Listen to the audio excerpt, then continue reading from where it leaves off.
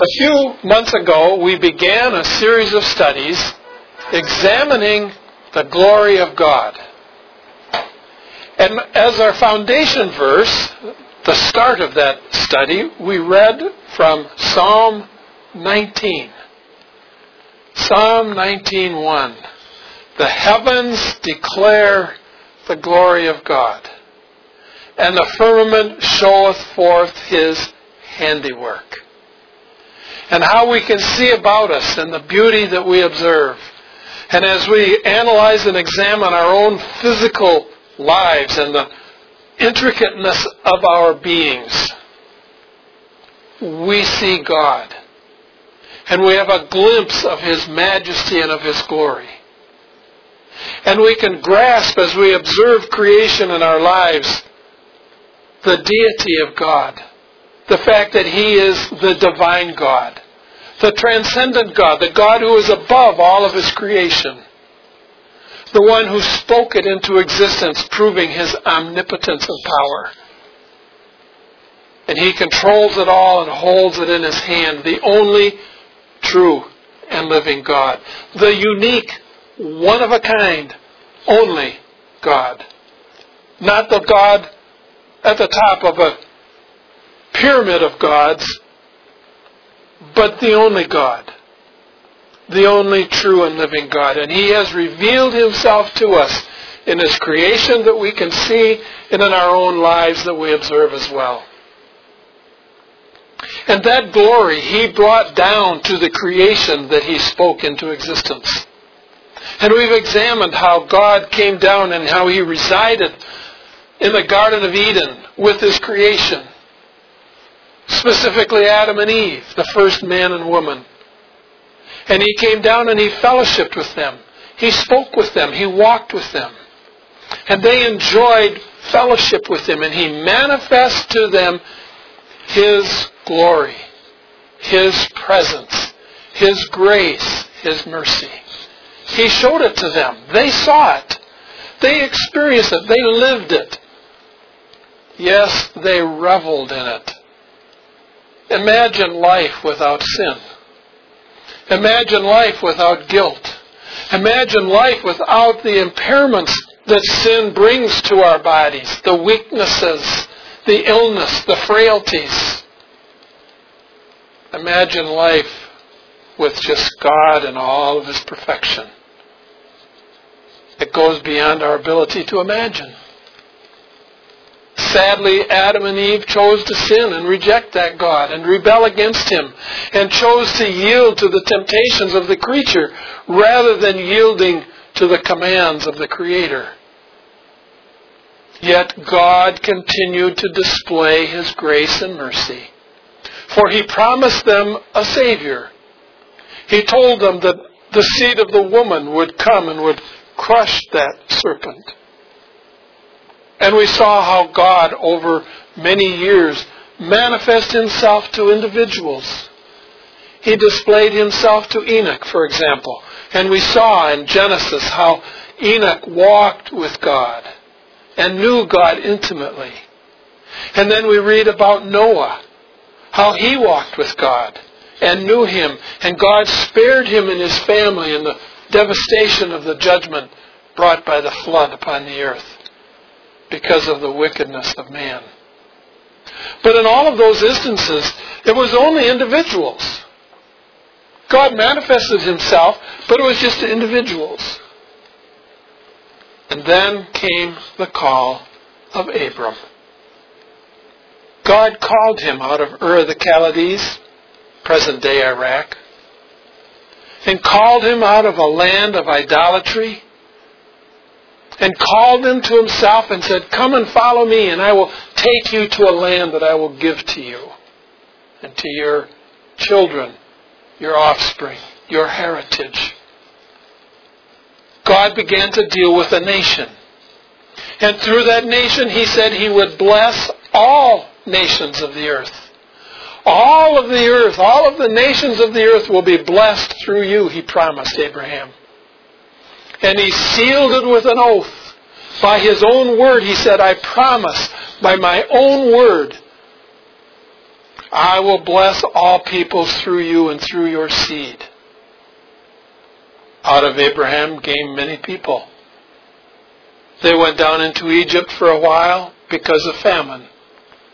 They lived there, and unfortunately they endured many years of slavery and servitude and oppression under the Pharaoh of Egypt. But God had not forgot His promise that He made to Abraham, that He made to Adam and Eve in the garden. And He called those people out from Egypt.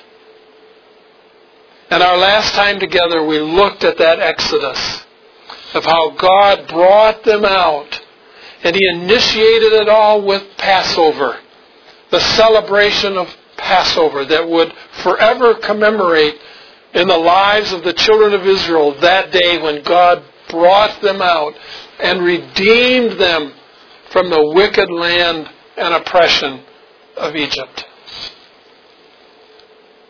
We come to another event in the progress of this Exodus from Egypt to the Promised Land. And we come to a very special time in the experience of Israel as they travel from Egypt to the Promised Land. We come to a time when they're hungry. You might expect that, leaving a land and only being able to carry a certain amount of food and clothing and goods. They run out of food. They needed something to eat. And they came to Moses and they murmured to Moses and they said, "We need food to eat. We're hungry." And we find this description recorded for us in Exodus chapter 16. Exodus chapter 16, the second book of the Bible. I'll read just a few verses that describe for us this occasion of when they came to Moses and murmured and cried out for food. Here's what we read. "And they took their journey from Elim, and all the congregation of the children of Israel came unto the wilderness of Sin, which is between Elim and Sinai, on the 15th day of the second month after their departing out of the land of Egypt." I don't expect you to remember, but remember the Passover was to be on the 14th day of the first month. So this is about a month. About approximately a month's journey out of Exodus, out of Egypt, on their pilgrimage towards the Promised Land. "And the whole congregation of the children of Israel murmured against Moses and against Aaron in the wilderness. And the children of Israel said unto them, Would that we had died by the hand of Jehovah in the land of Egypt, when we sat by the flesh pots." They had a very short memory, didn't they? They didn't enjoy great bounty in the land of Egypt. They suffered horribly at the hand of Pharaoh. They're suffering from a gross imagination.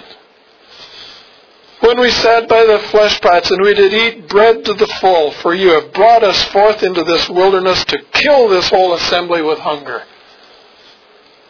How soon we forget the mighty hand of God and His provision in our lives, don't we? "Then said Jehovah unto Moses, Behold, I will rain bread from heaven for you, and the people shall go out and gather a day's portion every day, that I may prove them whether they will walk in my law or not. And it shall come to pass on the 6th day that they shall prepare that which they bring in, and it shall be twice as much as they gather daily. And Moses and Aaron said unto all the children of Israel, At even then ye shall know that God hath brought you out from the land of Egypt.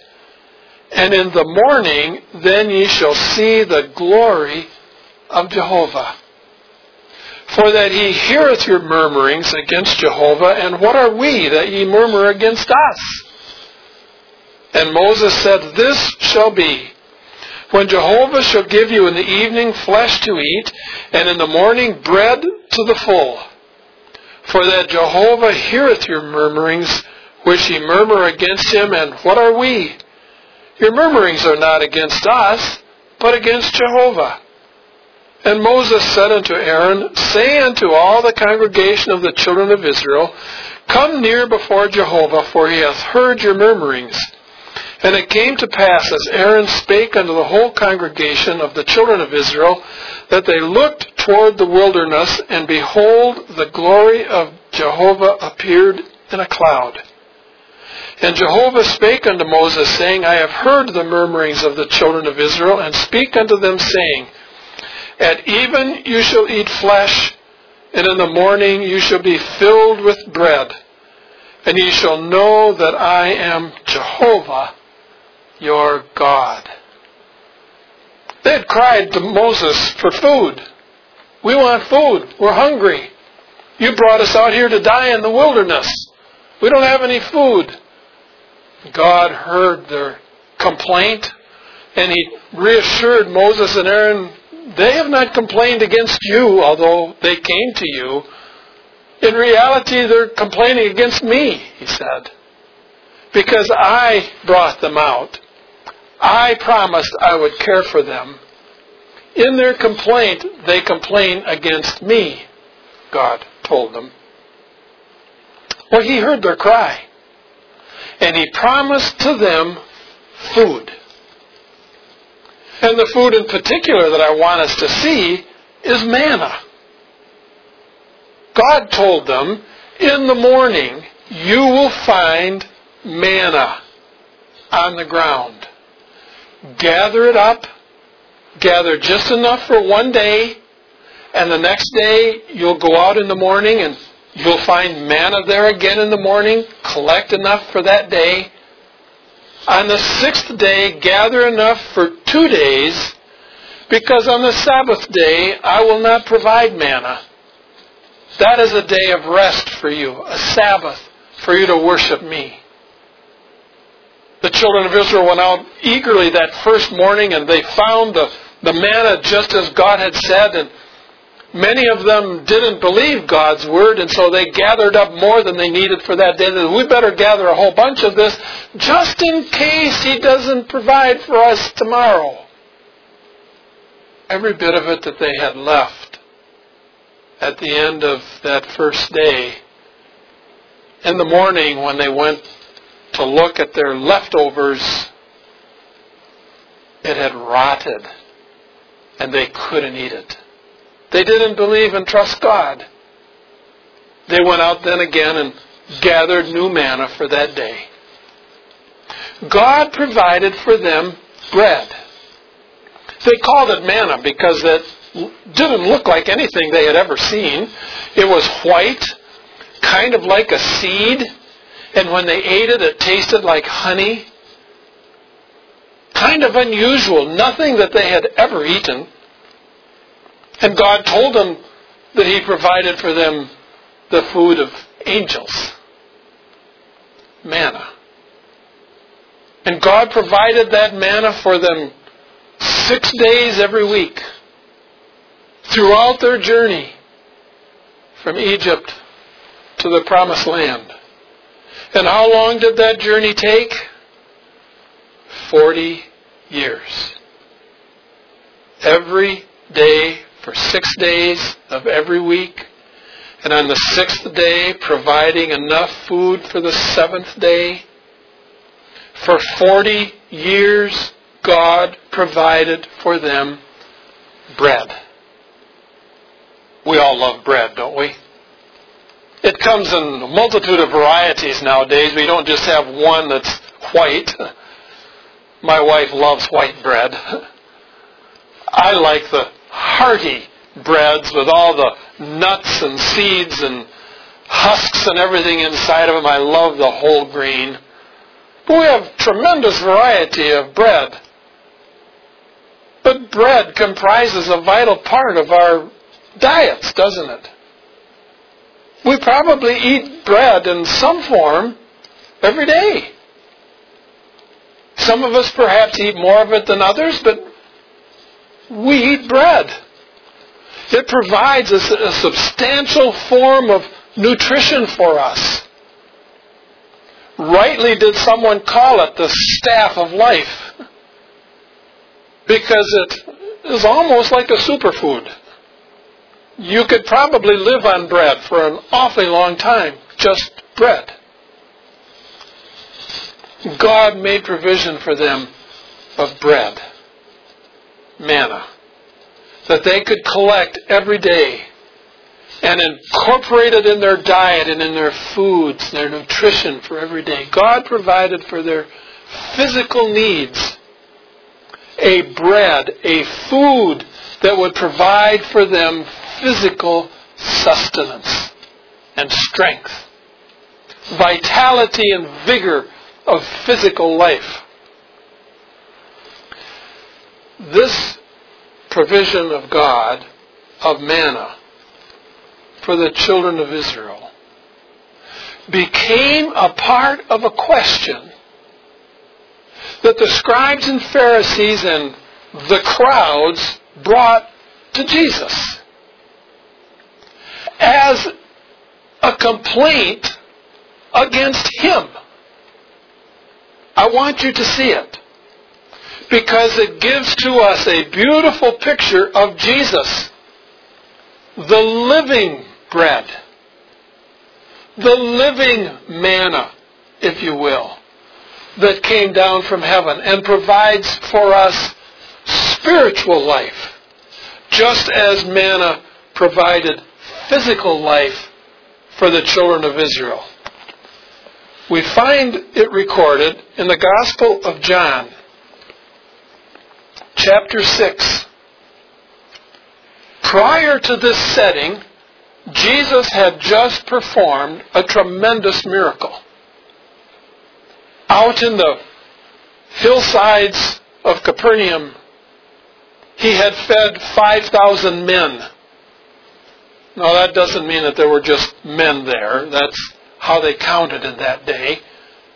We presume that that audience also included women and children. We don't know that number. But thousands of people. They had gathered together and had no food. And the disciples came to Jesus and said, what should we do? We should send them all away so that they can go and find food and get food in the city to eat. And Jesus said to them, well, why don't you feed them? And they said, oh, Master, all we have is 5 loaves of bread and 2 small fishes. That's not enough for everyone here. And Jesus said, bring it to me. They brought Him that small lunch. And it says that He blessed it. And then He began to break it. And His disciples began to distribute it to the people. And by the time of the end of the meal, everyone had eaten to the full, and there remained 12 baskets of bread left over. A tremendous miracle that Jesus did. At the end of the day, He sent His disciples across the lake and said, you go across the lake. And He separated Himself from His disciples and from the crowd, because the crowd, seeing the tremendous miracle of all of the bread that He had provided for them, wanted to make Him king by force. This must be the king. This must be the Messiah that the Old Testament prophets predicted would come. We must make Him the king. Jesus had no part in that kind of a kingdom. And He separated Himself and went up into a mountain and prayed, and His disciples went across the lake. In the middle of the night, the Lord Jesus, as He prayed on the mountain, looked out and He saw His disciples struggling in the storm. And it says He walked out on the water to them. And He calmed the storm, and they got to the other side. Well, the crowd, seeing the disciples had gone over, they decided to meet the disciples on the other side. And that crowd went around the lake to the other side. And lo and behold, when they got there, they saw Jesus there. They had seen Him go up on the mountain, and the disciples start across the lake. And they said, Master, how did you get here? You didn't leave with the disciples. Jesus didn't answer that question. He said to them, the reason you have come is because you got your belly full yesterday and you want more food. I want us to read for a moment here the response that Jesus gave to them on that occasion. For it brings to us the reminder of God providing manna in the wilderness for the children of Israel. Here's what we read in John chapter 6, starting in verse number 25. And when they found him on the other side of the sea, they said unto him, Rabbi, when camest thou hither? Jesus answered them and said, Verily, verily, I say unto you, you seek me, not because you saw signs, but because you ate of the loaves, and were filled. Work not for the food which perisheth, but for the food which abideth unto eternal life, which the Son of Man shall give unto you. For him the Father, even God, hath sealed. They said to him, What must we do that we may work the works of God? Jesus answered and said unto them, This is the work of God, that ye believe on him whom he hath sent. They said therefore unto him, What then doest thou for a sign that we may see and believe? Now, these are the same people that he had just fed the previous day in the thousands of people with 5 loaves and 2 fishes. And they said, Show us a sign that we might believe you. Do you catch that? How unbelieving they were? They said, Verily, verily, our fathers ate the manna in the wilderness. As it is written, He gave them bread out of heaven to eat. Jesus therefore said unto them, Verily, verily, I say unto you, it was not Moses that gave you the bread out of heaven. That's what they thought. Down through the years they had promulgated the belief that Moses had provided that manna. Jesus said, No, it wasn't Moses who gave you the manna. It was God who gave you the manna out of heaven. But my Father giveth you the true bread of heaven. For the bread of God is that which cometh down out of heaven and giveth life unto the world. They said therefore unto him, Lord, evermore give us this bread. Jesus said unto them, I am the bread of life. He that cometh to me shall not hunger, and he that believeth on me shall never thirst. But I said unto you that ye have seen me, and yet believe not. They hadn't believed, had they? All that which the Father giveth me shall come unto me, and him that cometh to me I will in no wise cast out. For I am come down from heaven not to do my own will, but the will of him that sent me. And this is the will of him that sent me, that of all those which he hath given me, I should lose nothing, but should raise it up at the last day. For this is the will of my Father, that every one that beholdeth the Son, and believeth on him, should have eternal life. And I will raise him up at the last day. In response to the Lord Jesus and his challenge to them to believe upon him, the crowd responded and said, Why should we believe you? Show us some miracle, some sign that would then form the basis and foundation for our faith in you. Because Moses provided manna in the wilderness. Can you top that? Can you do that? No, they didn't exactly say that. But that thought underlies their comment and underlies their condemnation and criticism of the Lord Jesus. And first of all, Jesus corrected them. Whenever one came to Jesus with a fallacy and error, he always corrected them. That's not true. Moses did not give you that manna in the wilderness. My Father gave you that manna in the wilderness.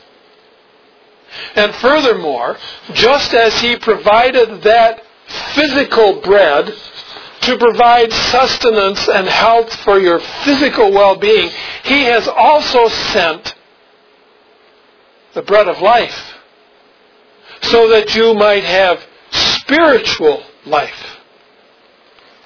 Our spiritual nature comprises the most significant component of our lives. We tend to concentrate upon our physical aspects. But in reality, the spiritualness of our lives comprises the greatest component of our lives. And Jesus was telling those people, you need spiritual bread to feed your spiritual lives. I am that bread. I am that food that has come down from heaven from the Father to provide for you that spiritual nourishment that you need to provide vitality and life and vigor for that spiritual aspect of your lives. He said, don't labor after that which is just for the physical part of life. Labor after that which is spiritual, that which is the most vital part of your being. I provide that life. And Jesus said, whoever comes to me and whoever believes me and eats of me, the bread of life, shall have eternal life. And I will raise him up at the last day.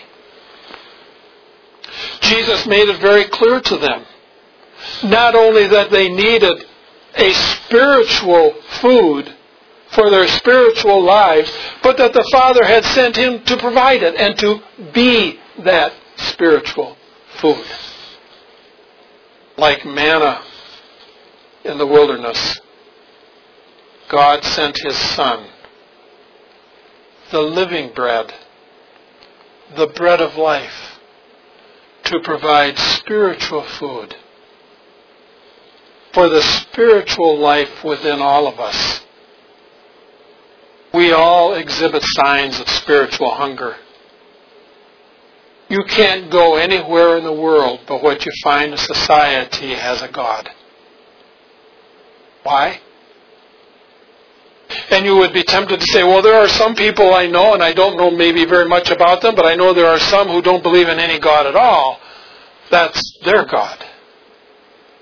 Everyone has a God, a belief system that they follow and which determines and governs how they live. And they conform their lives to the truths which they believe, that formulates and forms their God. So the question comes not, do you have a God or do you believe in God, but which God do you serve? The only true and living God or one of your own design? Because in exhibiting a desire for a God, you prove and manifest your spiritual hunger. You manifest your spiritual hunger in another fashion by wanting to maximize yourself. If you watch much television, you will encounter and observe many commercials advertising a book or a series of tapes or a seminar or CDs or DVDs. If you will just buy these, they will make you a better person. You will become the real you that you were meant to be. And you will actualize your self-potential. Any of those phrases sound familiar to you? Yeah, I've seen them and you have too. A manifestation of spiritual hunger, that we want to maximize our potential. And then there's the day-to-day struggle with sin. We all face it, don't we? Oftentimes we call it failures. We call it mistakes. We have all kinds of euphemistic phrases to describe sin. But we all struggle against it. We want to be better people. We want to live more upright lives. We want to be moral in our behavior, in our actions, in our way of life. And we try. We really do try, only to realize we can't do it. And we fail, and we fail, and we fail. Jesus came to provide food to satisfy our spiritual hunger. When we come to Christ and we trust in Him, we find the true and the living God. We know Him. We come to meet Him personally. And He takes up His very residence and presence in our lives. By coming to Christ and by trusting in Him, we begin to understand what it means to fulfill all that God designed us to fulfill. And His power enables us to accomplish it. Yes, God has designed us for a purpose. And through faith in Christ and His work in our lives by the Holy Spirit, we begin to experience that purpose and to fulfill that design that He has for us. And by coming to Christ and trusting Him and believing Him, we find victory and relief over that great enemy, sin. And we begin to walk in victory. And we begin to experience victory over those things that once conquered us and defeated us. Jesus said, I am the bread of life. He that cometh to me and believeth on me shall never hunger or thirst. He that cometh to me and believeth on me shall have eternal life. And I will raise him up at the last day. So how do we appropriate that spiritual food? How do we make a part of our lives that bread of heaven that Jesus claimed He came to provide for us? Jesus told us in these verses that we just read, at first He said, come to me. Come to me. Now what does that mean to us? That means if we come to Christ, we leave everything else. We set aside our own self-righteousness. We set aside our own plans and designs. We set aside the God that we've designed for ourselves. We set aside those things which we have believed all our lives that don't include God.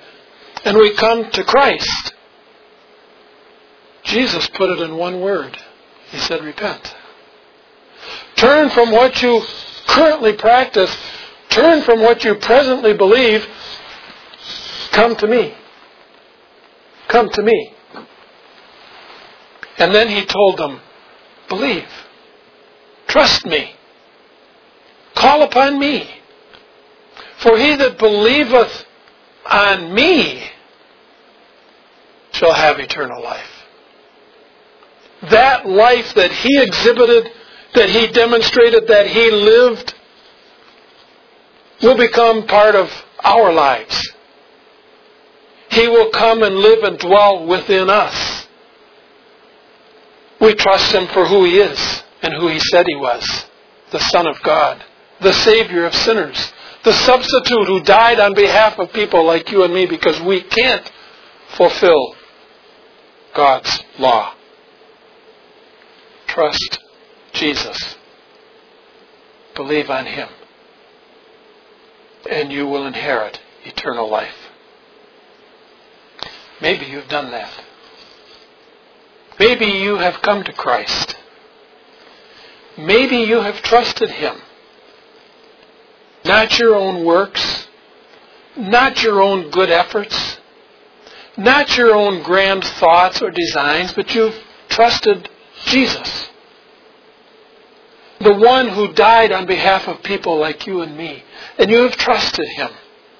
then you know and have experienced in some measure what it means to feast on the bread of life. He has brought to you spiritual nourishment. He has encouraged you. He has strengthened you. He has edified you.